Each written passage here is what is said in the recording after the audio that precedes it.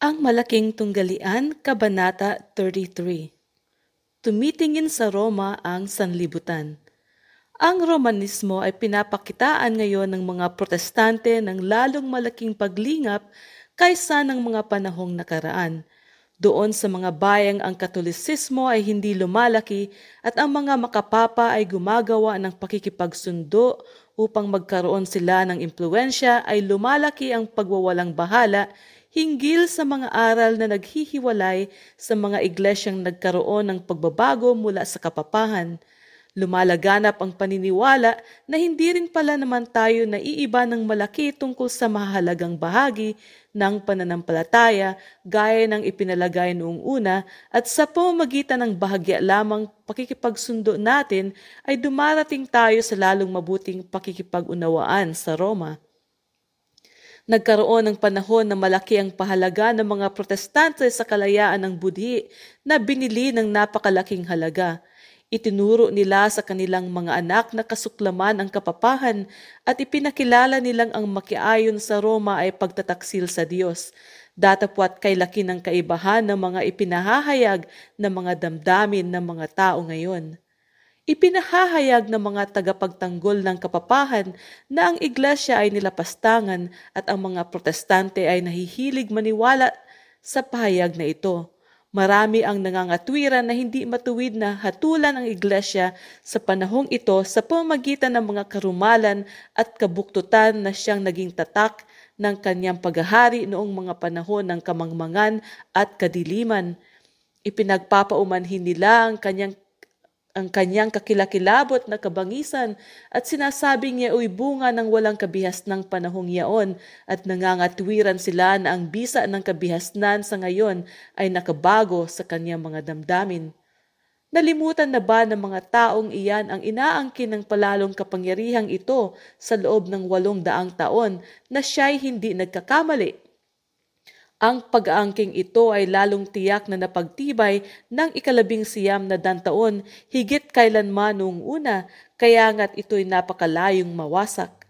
Ayon sa iginigiit ng Roma, ng iglesia ay hindi nagkamali kailanman, ni hindi rin magkakamali kailanman alinsunod sa mga kasulatan.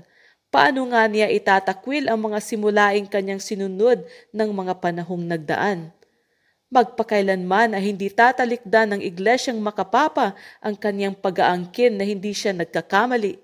Ang lahat niyang ginawa sa kanyang pag-uusig sa mga tumanggi sa kanyang mga aral ay pinagtitibay niyang matuwid, at hindi ba niya uuliting muli ang ganyang asal sakaling magkaroon siya ng gayunding pagkakataon? Alisin lamang ang pagpigil na inilalagay ng pamahalaan at isauli ang Roma sa kanyang dating kapangyarihan at biglang magpapanibago ang kanyang kalupitan at pag-uusig. Ang pag-aakala ng kapapahan tungkol sa kalayaan ng budhi at tungkol sa mga kapanganibang nagbabantang sumira sa maayos na pagpapatupad na simulain ng Estados Unidos ay inihanay ng isang tanyag na manunulat sa ganitong pangungusap. Nahihilig ang marami na ikapit sa pagkapanatiko o sa pangangatwirang bata ang pagkatakot na ang Katolisismo Romano ay magiging mapanganib sa Estados Unidos. Ang mga taong iyan ay walang nakikitang anuman sa likas at kilos ng Romanismo na laban sa ating malayang kalagayan, ni makakasumpong kaya sila ng anumang panganib sa kanyang paglaki. Atin ngang ihambing muna ang ilang pinagtitibayang simulain ng ating pamahalaan sa Iglesia Katolika. Tinatayuan ng konstitusyon ng Estados Unidos ang kalayaan ng budhi. Wala nang bagay na mahal o mahalaga pa kaysa rito. Si Papa Pio IX sa kanyang liham ensiklika noong Agosto 15, 1854 ay nagsabi ng ganito: ang kabalintunaan at kamalian ng mga aral o katha na pagsasanggalang ng kalayaan ng budhi ay napakalaking salot na kamalian, isang salot na higit sa lahat na dapat katakutan sa isang pamahalaan. Sinumpa ng Papa ring iyan sa kanyang liham ensiklika ng Disyembre 8, 1846, yaong mga mapilit na humihingi ng kalayaan ng budhi at ng kalayaan ng pagsamba ukol sa relihiyon, gayon din ang lahat na nangangatwiran na ang iglesia ay hindi nararapat gumamit ng lakas. Ang banayad na tinig ng Roma sa Estados Unidos ay hindi nangangahulugan ng isang pagbabago ng puso. Siya ay mapagpasunod doon sa mga bayang siya ay walang magagawa. Ang wika ni Obispo O'Connor, ang kalayaan sa relihiyon ay pinagtitiisan lamang hanggang sa ang katuwas nito ay maisagawa na walang panganib sa sanlibutang Katoliko. Minsan, ang arsobispo ng San Luis ay nagsabi ng ganito, ang erehiya at di pananampalataya ay mga krimen at sa mga bayang Kristiyano, gaya ng Italia at ng Espanya, naroon ang relihiyong Katoliko ay isang mahalagang bahagi ng kautusan ng lupain, ay pinarurusahan ang mga ito gaya ng pagpaparusa sa mga ibang krimen. Ang bawat kardinal, arsobispo at obispo sa Iglesia Katolika ay nanunumpa sa Papa na sa sumpang ito ay makikita ang ganitong mga pangungusap, ang mga erehe, mga mapagbahabahagi at mga naghihimagsik sa ating Panginoon, ibig sabihin sa Papa, o sa sumusunod sa Kanya ay uusigin at lalabanan ko hanggang sa aking makakaya. Tunay nga na may mga tapat na Kristiyano sa kapulungan ng Katoliko Romano. Libo-libo sa mga nasa iglesyang iyan ang nangalilingkod sa Diyos alinsunod sa pinakamabuting liwanag na kanilang nakikilala. Tinutunghayan ng Diyos na may malaking habag ang mga kaluluwang ito na mga tinuruan sa isang pananampalatayang magdaraya at hindi nakasisiya. Magpapadala siya ng mga sinag ng liwanag upang lumagos sa may kapal na dilim nasa kanila'y nakabalot. Ihahayag niya sa kanila ang katotohanan gaya ng nasa kay Jesus at marami pa ang makikisanib sa kanyang bayan. Datapwat ang Romanismo sa kanyang buong kaayusan ay hindi kasang-ayon ngayon ng Ebanghelyo ni Kristo gaya rin ng unang kapanahunan ng kanyang kasaysayan. Ang mga iglesyang protestante ay nasa makapal na kadiliman kung hindi ay makikilala sana nila ang mga tanda ng panahon. Ang Iglesia Romana ay may malalawak na panukala at paraan ng paggawa. Ginagamit niya ang lahat ng paraan upang mapalaganap ang kanyang impluensya at maragdagan ang kanyang kapangyarihan sa paghahanda sa isang mabangis at mahigpit na pakikibaka upang maibalik ang dating pamumuno niya sa sanlibutan. Ang Katolisismo ay nananagumpay sa lahat ng dako. Tingnan ninyo ang nagdadamihan niyang simbahan at kapilya sa mga bansang protestante. Tingnan ninyo ang kabantugan ng kanyang mga kolehiyo at seminaryo sa Amerika na pinapasukan ng maraming protestante. Tingnan ninyo ang paglago ng ritualismo sa Inglaterra at ang malimit na pakikipanig sa hanay ng mga Katoliko. Ang mga bagay na ito ay dapat gumising ng pagkabalisa ng lahat na nagpapahalaga sa malinis na simulain ng Ebanghelyo. Ang mga protestante ay nakikialam at tumatangkilik sa kapapahan. Sila ay nangakipagkasundo at nangakibagay sa kanya na ipinagtakang makita ng mga makapapa na rin at hindi nila maunawaan kung bakit. Ipinipikit ng mga tao ang kanilang mga mata sa tunay na likas ng Romanismo at sa mga kapanganibang dapat pag-ingatan sa kanyang pangingibabaw. Kailangang sila ay pukawin upang salansangin ang mga pagsulong ng mga napakamapanganib na kalabang ito ng kalayaan sa pamahalaan at sa relihiyon. Ipinalalagay ng maraming protestante na ang relihiyong Katoliko ay hindi kaakit-akit at ang mga gawain nito sa pagsamba ay patay at walang kahulugan. Dito'y nagkakamali sila. Ang seremonya ng Iglesia Romana ay lubhang kaakit-akit na seremonya. Ang marilag na karangyaan at ang makarelihiyong mga seremonya nito ay bumibihag sa mga pandama ng mga tao at siyang nagpapatahimik sa tinig ng katwiran at ng budhi. Nagagayuma ang mata ang magagandang simbahan, ang naglalakihang mga prosesyon, ang mga gintong dambana, ang nahihiyasang urna, ang mga piling dibuho at ang mga sakdal gandang mga eskultura ay pawang umaakit sa pag-ibig sa ganda. Nabibihag din naman ang pakinig. Ang tugtugin ay walang kahambing. Ang maiinam na tugtog ng matutunog na organo na sumasaliw-siw sa himig ng maraming mga tinig, samantalang ito'y umaalingaw-ngaw sa matataas at nakabalantok na bubong nito at mga pagitang dinadaanan na may malalaking haligi ng kanyang magagandang katedral ay walang pagsalang magkikintal ng paghanga at paggalang sa pag-iisip ng tao. Ang panglabas na karilagan, kagandahan at seremonyang ito na lumilibak lamang sa mga kauhawan ng kaluluwang lipos ng kasalanan ay katunayan ng kasamaang nasa loob. Ang relihiyon ni Kristo ay hindi nangangailangan ng ganyang mga paghalina upang tanggapin ng mga tao. Sa liwanag na sumisilang mula sa krus, ang tunay na relihiyong Kristiyano ay lumilitaw na napakalinis at tunay na kaibig-ibig na anupat walang palamuting panglabas na makapagpapalaki ng tunay na kahalagahan nito. Ang kagandahan ng kabanalan ng isang maamo at tahimik na diwa ay siyang mahalaga sa Panginoon. Ang kaningningan ng ayos ay hindi lagi ng palatandaan ng malinis at dakilang pag-iisip. Ang matataas na pagkakilala sa sining, ang maselang nakakinisan ng panuri ay malimit na naghahari sa mga isipang makalupa at mahalay. Ang mga ito ay madalas gamitin ni Satanas upang ipalimot sa mga tao ang pangangailangan ng kaluluwa, upang huwag nilang alalahanin ang hinaharap na walang hanggang buhay, upang tumalikod sila sa katulong nilang walang hanggan, at upang mabuhay sila na ukol lamang sa sanlibutang ito. Ang relihiyong may panglabas na kagandahan ay nakatatawag nga sa pusong hindi nababago. Ang karangyaan at seremonya ng pagsambang Katoliko ay mayroong kapangyarihang mapadlinglang at mapamihag na siyang dumaraya sa marami at inaakala nilang ang Iglesia Romana ay siyang pintuan ng langit.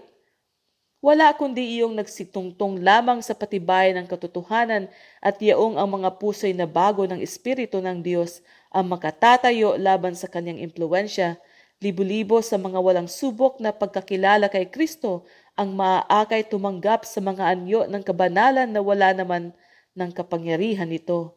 Ang ganyang relihiyon ay siya ngang ninanasa ng karamihan. Ang inaangkin ng Iglesia na karapatang magpatawad ng kasalanan ay siyang nag-akay sa Romanista sa malayang pagkakasala at ang pagkukumpisal na kung wala ito'y hindi matatamo ang kanyang patawad ay nakatutulong lamang sa kasamaan. Ang lumuluhod sa harap ng taong makasalanan at nagbubukas ng mga lihim na isipan at tangka ng kanyang puso sa pamamagitan ng pagkukumpisal ay nagpapababa ng kanyang pagkatao at humahamak sa bawat marangal na katutubo ng kanyang kaluluwa. Ang pagkakilala niya sa Diyos ay natutulad sa pagkakilala niya sa taong makasalanan sapagkat ang pari ay tumatayong kinatawan ng Diyos. Gayunmay isang nagpapakabuyo sa hilig ng sarili ay lalong nakalulugod ang magpahayag ng kasalanan sa kapwa-tao kaysa buksan sa Diyos ang laman ng puso. Sa katutubo ng tao ay lalong masarap ang magpenitensya kaysa magwaksi ng kasalanan, lalong magaan ang pahinain ng laman sa pamamagitan ng magagaspang na damit at panghampas na may tinik at mga tanikalang sumusugat kaysa ipako sa krus ang kahalayan ng laman.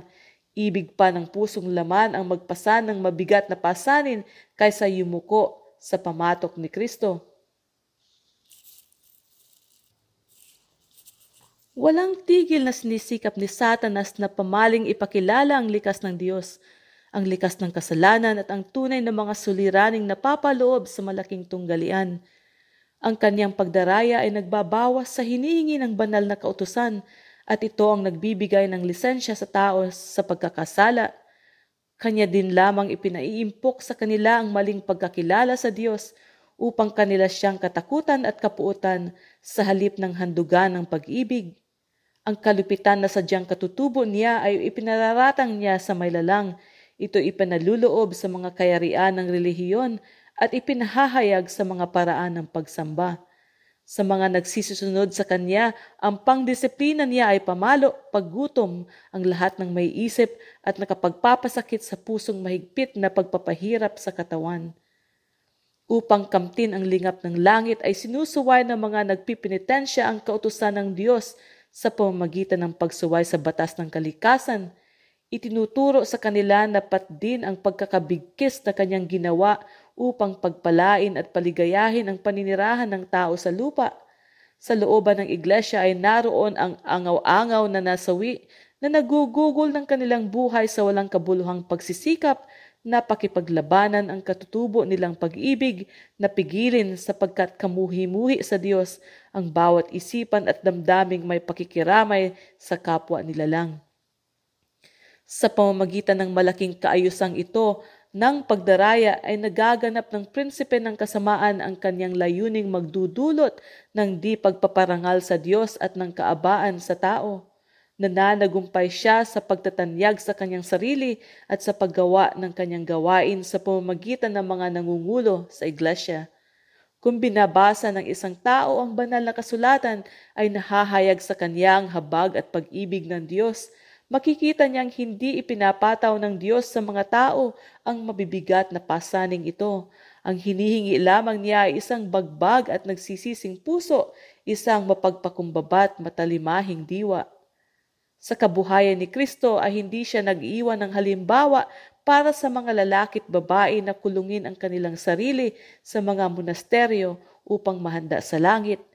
Kailanman ay hindi niya itinuro na ang pag-ibig ay pakikiramay at pakikiramay ay dapat timpiin. Ang puso ng tagapagligtas ay inaapawan ng pag-ibig. Sa pagkalapit ng tao sa kasakdalang moral ay lalo namang tumatalas ang kanyang pakiramdam, lalong tumatalas ang pagkakilala niya sa kasalanan at lalong lumalaki ang pakikiramay niya sa nangagpipighati.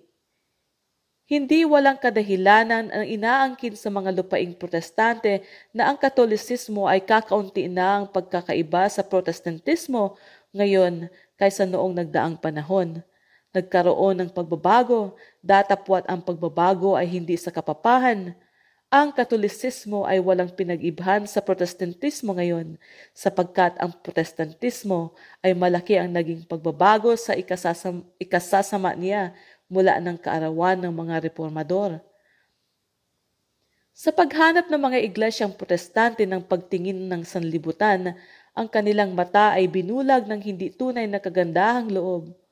Wala silang makita kundi matuwid ang maniwala na may mabuti sa lahat ng masama at sa wakas ay wala silang mauuwi ito. At sa wakas ay walang salang mauuwi ito sa paniniwalang masama ang lahat ng mabuti. Sa halip na ipagsanggalang nila ang pananampalatayang ibinigay na minsan at magpakailanman sa mga banal, sila ngayon man din ay humihingi ng paumanhin sa Roma dahil sa walang kagandahang loob na nagpapalagay sa kanya at inihihingi ng tawad ang kasigasigan nila sa kanilang iglesia. Marami, maging doon man sa mga ayaw kumilala sa Romanismo, ang nakadadama ng bahagya lamang panganib sa kanyang kapangyarihan at lakas. Marami ang nangangatwiran ng kadiliman sa pag-iisip at sa moral na naghari noong madilim na kapanahunan ay siyang tumulong sa paglaganap ng mga aral ng Romanismo, pamahiin at paghihirap at ang lalong malaking katalinuhan sa panahong ito ang paglaganap ng kaalaman sa lahat ng dako at ang kumakalat na kalayaan sa mga bagay tungkol sa relihiyon ay nagbabawal ng pananauli ng pag-uusig at paniniil. Ang pag-iisip na makikita sa kapanahunang ito ng kaliwanagan ang ganyang kalagayan ng mga bagay-bagay na tinatawanan, tunay nga na ang malaking liwanag sa katalinuhan, sa moral at sa relihiyon ay tumatanglaw sa saling ito ng lahi. Sa mga bukas na dahon ng banal na salita ng Diyos ay nagliwanag sa sanlibutan ng ilaw na galing sa langit. Ngunit dapat nating alalahanin na kung kailan lalong malaki ang liwanag na ipinagkaloob, lalong malaki naman ang kadiliman niyaong mga nagbabaliktad o tumatanggi dito. Ang pag-aaral ng mga protestante ng banal na kasulatan na may kalakip na panalangin ay magpapakilala sa kanila ng tunay na likas ng kapapahan, datapwat marami ang nagpapakarunong sa kanilang sariling haka na anupat hindi nila maramdamang kailangan nilang hanapin ang Diyos na may mapagpakumbabang puso upang maakay sila sa katotohanan. Bagaman ipinagmamalaki nila ang kanilang kaalaman, mangmang din sila sa kasulatan at sa kapangyarihan ng Diyos. Nangangailangan sila ng ilang kaparaanan upang mapatahimik ang kanilang budhi at hinahanap nila yaong mga kulang sa kahalagahang ukol sa espiritu at yaong hindi totoong nakapagpapababa. Ang kanilang ninanasa ay isang paraan upang malimutan nila ang Diyos, paraan na maaaring ituring na isang pag-aalala sa kanila. Ang kapapahan ay bagay na bagay magdulot ng lahat ng mga pangangailangang ito. Ito'y handa sa dalawang uri ng tao na siyang bumubuo halos sa buong sanlibutan, iyong mga nagnanais maligtas sa pamamagitan ng kanilang sariling kabutihan at iyong nagnanais maligtas na nasa kanilang mga kasalanan. Narito ang lihim ng kanyang kapangyarihan. Ang panahon ng malaking kadiliman sa kaalaman ay napagkilalang tumulong sa pananagumpay ng kapapahan, ngunit ipakikita pa rin na ang panahon ng malaking kaliwanagan sa kaalaman ay gayon din tutulong sa kanyang pananagumpay. Noong mga panahong lumipas, nang ang mga tao ay walang salita ng Diyos at walang kaalaman sa katotohanan, ang mga mata nila ay may takip at libo-libo ang nasilo dahil sa hindi pagkakita sa lambat na naumang sa kanilang mga paa.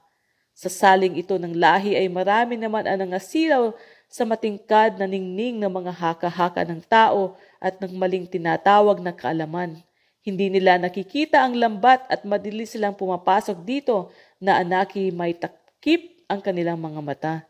Itinalaga ng Diyos na kilalanin ng tao na ang kapangyarihan ng kanyang pag-iisip ay isang kaloob na galing sa may kapal at nararapat gamitin sa kapakanan ng katotohanan at katwiran, datapwat pagka iniimpok ang kapalaluan at layunin at itinataas ng tao ang kanilang sariling kuro-kuro na mataas kaysa salita ng Diyos.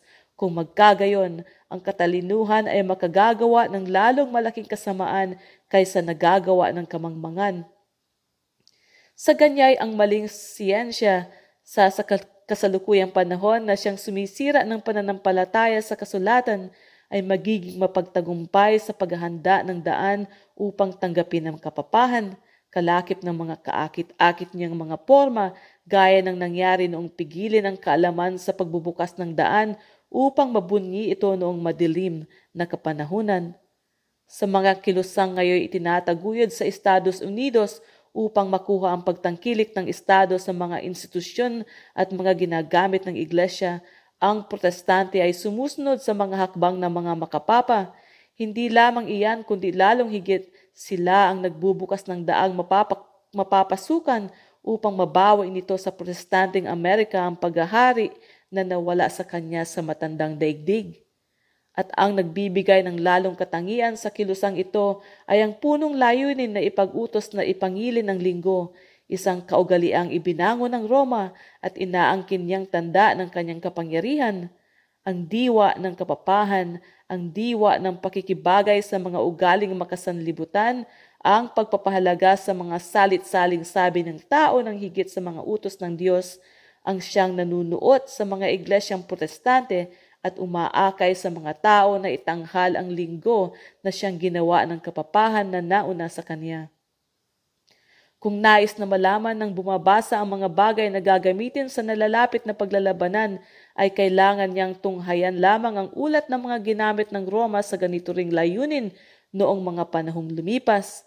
Kung ibig niyang maunawa kung ano ang magiging pakikitungo ng nagtutulungang makapapa at protestante doon sa mga tumatanggi sa kanilang mga aral, ay dapat niyang tingnan ang diwang ipinamalas ng Roma tungkol sa Sabado at sa mga nagtatanggol dito.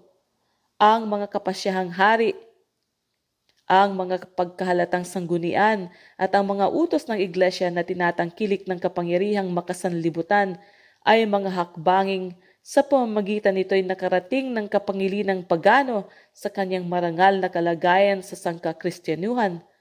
Ang kauna-unahang utos sa bayan na ipangili ng linggo ay siyang batas na ginawa ni Constantino.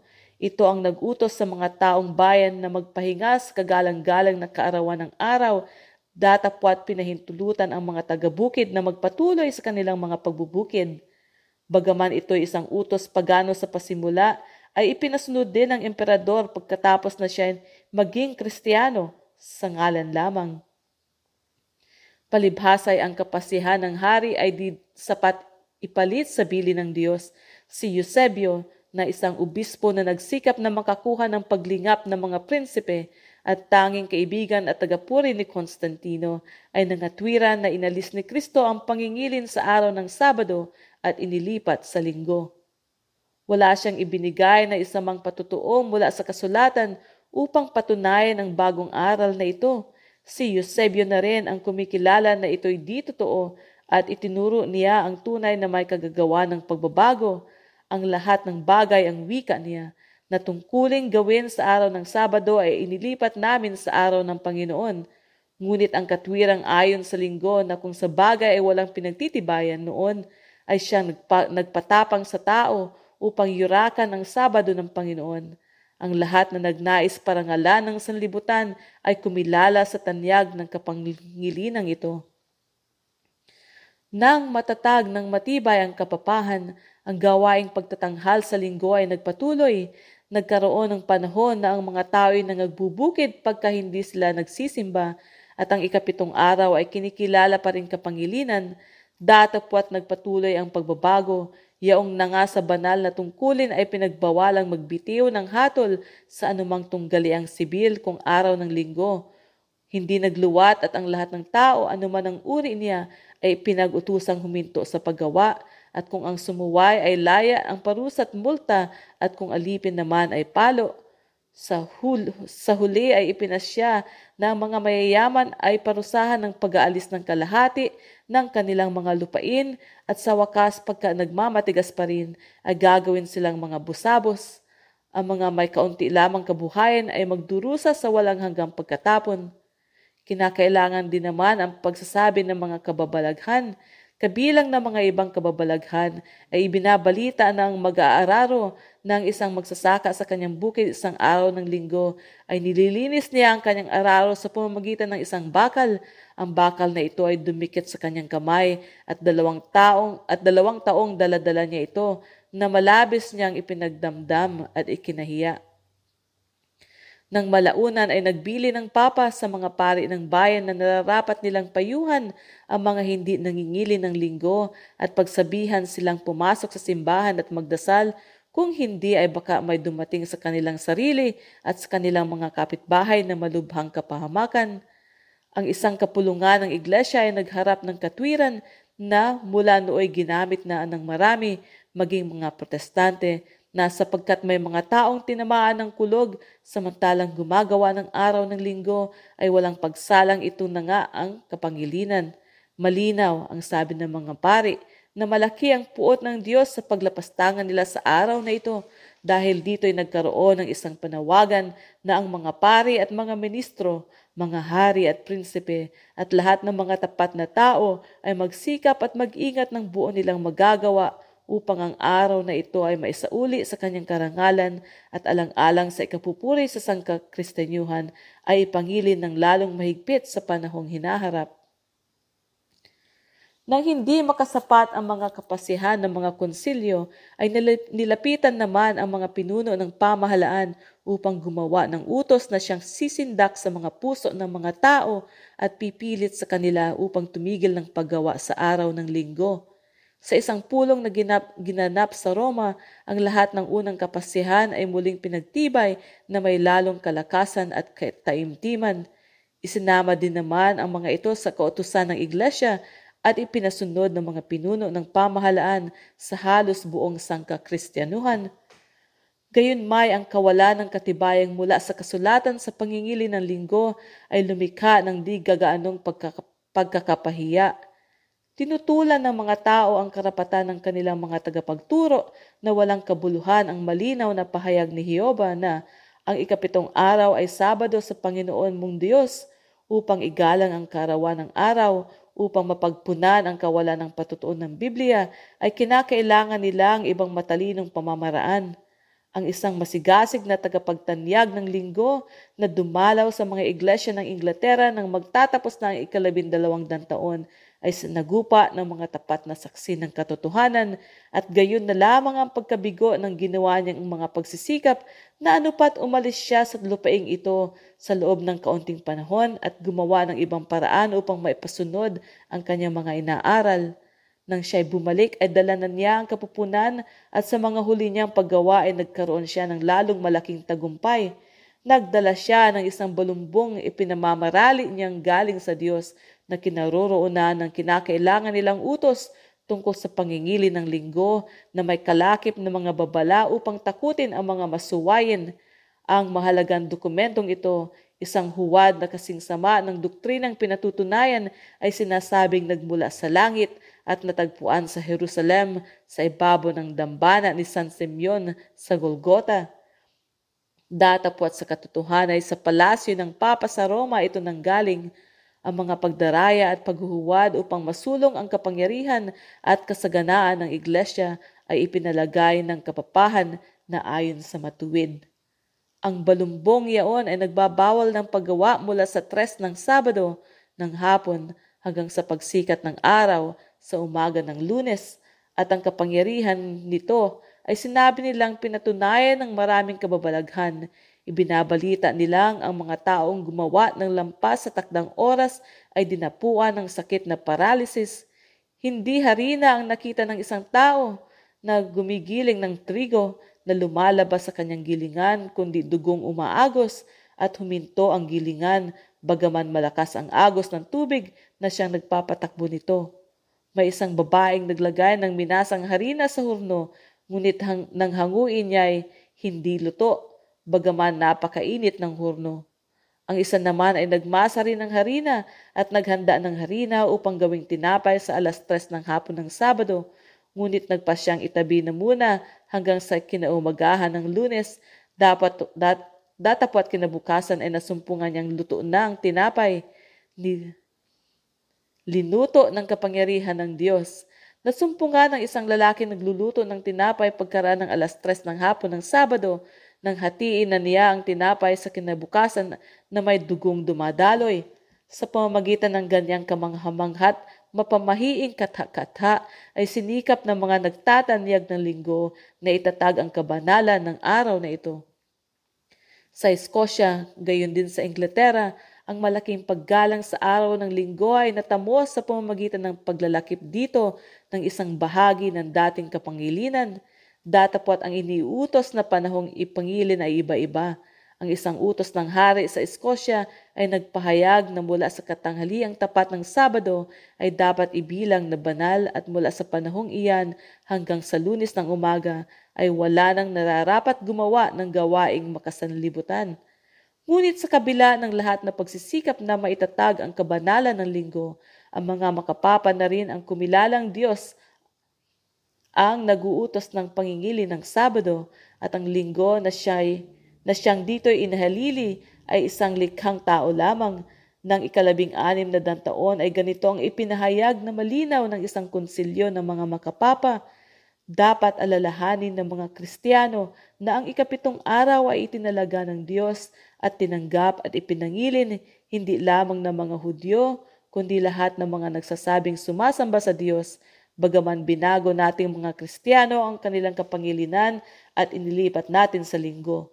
Ang mga naghihimasok sa banal na kautusan ay hindi walang malay sa kanilang ginawa. Tikis nilang inilagay ang kanilang sarili sa mataas pa kaysa Diyos. Ang isang kapuna-punang halimbawa ng pamamalakad ng Roma roon sa mga sumasalungat sa kanya ay nahayag sa matagal at madugong pag-uusig niya sa mga Baldense, na ang ilan ay nangingili ng Sabado. Ang mga iba naman ay dumanas ng ganito rin dahil sa pagtatapat nila sa 4 na utos. Ang kasaysayan ng mga iglesia sa Ethiopia at Abyssinia ay lalong katangi-tangi. Sa gitna ng kadiliman noong madilim na kapanahunan, ang mga Kristiyano ng gitnang Afrika ay nakaligtaan na at nalimutan ng sanlibutan. At sa malaong panahon ay tinamasa nila ang kalagayan sa kanilang pananampalataya. Datapwat sa wakas ay napag-alaman ng Roma ang kanilang kalagayan, at ang emperador ng Abyssinia ay madaling nadaya sa paniniwala na ang Papa ay kahalili ni Kristo. Sumunod na ang mga ibang pakikiayon. Lumabas ang isang pasya na nagbabawal ng pangingili ng Sabado sa ilalim ng mabibigat na parusa. Datapwat ang kalupitan ng Papa ay di nagtagal at naging napakabigat na pamatok na anupat ipinasya ng mga taga-Abyssinia na ito'y baliin. Pagkatapos ng isang kakilakilabot na paglalabanan, ang mga Romanista ay napalaya sa kanilang mga nasasakupan at napasauli ang dating pananampalataya. Ikinaligaya ng mga iglesia ang kanilang paglaya at hindi na nila nalimutan ang aral ng kanilang natutuhan tungkol sa karayaan, pagkapanatiko at mapaniil na kapangyarihan ng Roma. Ikinasya nilang manirahan sa kanilang bayan na hindi nalalaman ng ibang bahagi ng sangkakristyanuhan. Ang mga iglesia sa Africa ay nangili ng Sabado gaya ng ginawa ng iglesyang makapapa bago siya lubusang tumalikod. Samantalang ipinangingili nila ang ikapitong araw dahil sa pagtalima sa utos ng Diyos, ay humihinto naman sila sa paggawa kung araw ng linggo dahil sa pakikibagay sa kaugalian ng iglesia. Nang umabot na ang Roma sa tugatog ng kapangyarihan, ay niyurakan niya ang Sabado ng Diyos upang pagtibay ng araw na kanyang itinatag. Ngunit ang mga iglesia sa Africa na napatago ng halos 1,000 taon ay hindi nakisama sa pagbabagong ito. Nang sumailalim sila sa kapangyarihan ng Roma, ay napilitan silang magpabaya sa tunay na kapangilingan at itinanghal ang maling kapangilinan. Datapwat kapag karakang makuha nila ang kanilang kasarinlan, ay nanumbalik sila sa pagtalima sa ika-4 na utos. Ang mga ulat na ito ng panahong lumipas ay maliwanag na naghahayag ng pakikialit ng Roma sa tunay na kapangilinan at sa mga nagsasanggalang nito, at inihahayag din naman ang mga paraan niya upang parangalan ang kanyang itinatag. Itinuturo ng salita ng Diyos na ang mga malasing ito ay mauulit kapag ang Katoliko Romano at ang mga Protestante ay nagkaisa na sa pagtatampok ng linggo. Ang hula sa Apokalipsis 13 ay nagpahayag na ang kapangyarihang kinakatawanan ng hayop na may mga sungay na gaya ng sa isang kordero ay siyang pipilit sa lupa at sa mga tumatahan dito na sumamba sa kapapahan na siyang sinasagisagan ng hayop na katulad ng isang leopardo. Ang hayop na may 2 sungay ay magsasabi rin naman sa nangananahan sa lupa na dapat silang gumawa ng larawan ng hayop at iuutos din nito sa lahat, maliliit at malalaki, mayayaman at mga dukha at mga laya at mga alipin na tanggapin ang tanda ng hayop. Napatutuhanan na ang Estados Unidos ay siyang kapangyarihang kinakatawanan ng hayop na may mga sungay na gaya ng sa isang kordero, at ang hulang ito ay matutupad kapag ipinag-utos na ng Estados Unidos na ipangili ng linggo na siyang inaangkin ng Roma na tanging tanda ng kanyang pamumuno. Datapwat sa pagsambang ito sa kapapahan ay hindi mag-iisa ang Estados Unidos. Ang impluwensya ng Roma sa mga lupaing kumilala noong una sa kanyang pamumuno ay hindi pa nasisira, at ipinagpauna ng hula ang pananauli ng kanyang kapangyarihan. Nakita ko ang isa sa kanyang mga ulo na tila sinugatan ng ikamamatay, at ang kanyang sugat na ikamamatay ay gumaling, at ang buong lupay ng gilalas sa hayop. Ang pagkakaroon ng sugat na ikamamatay ay tumutukoy sa pagkabagsak ng kapapahan noong 1798. Pagkatapos nito'y sinabi ng propeta, ang kanyang sugat na ikamamatay ay gumaling, at ang buong lupay ng gilalas sa hayop. Malinaw na isinasalaysay ni Pablo na ang taong makasalanan ay mamamalagi hanggang sa ikalawang pagparito ni Kristo.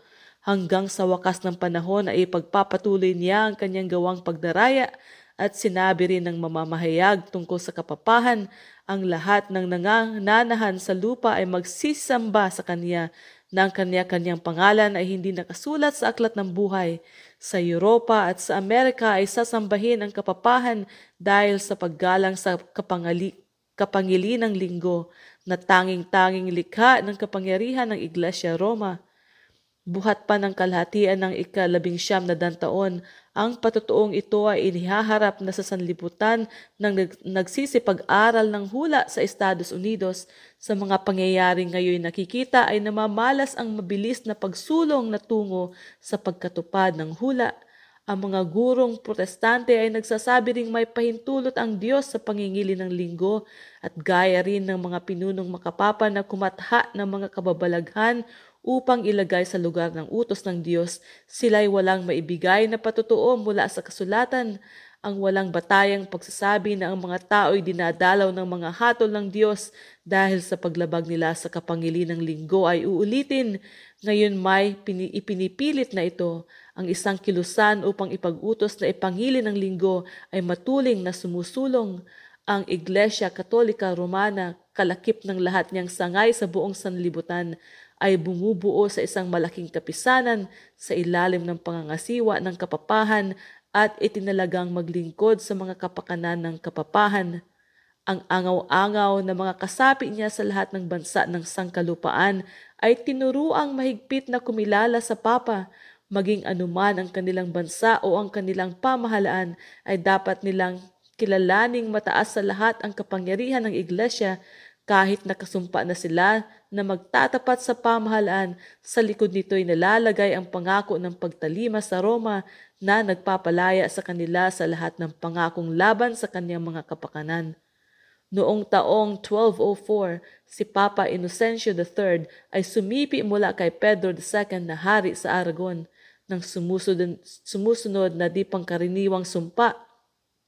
Akong si Pedro, hari ng Aragon, ay nagpapahayag at nangangako na magtatapat at magmamasunurin magmula ngayon sa aking Panginoon na Papa Inocencio sa mga kasumunod niyang Katoliko at sa Iglesia Romana at buong tapat kong iingatan ng aking kaharian sa pagtalima sa Kanya na ipagsasanggalang ko ang pananampalatayang Katoliko at pag-uusigin ko ang mga likong irehe.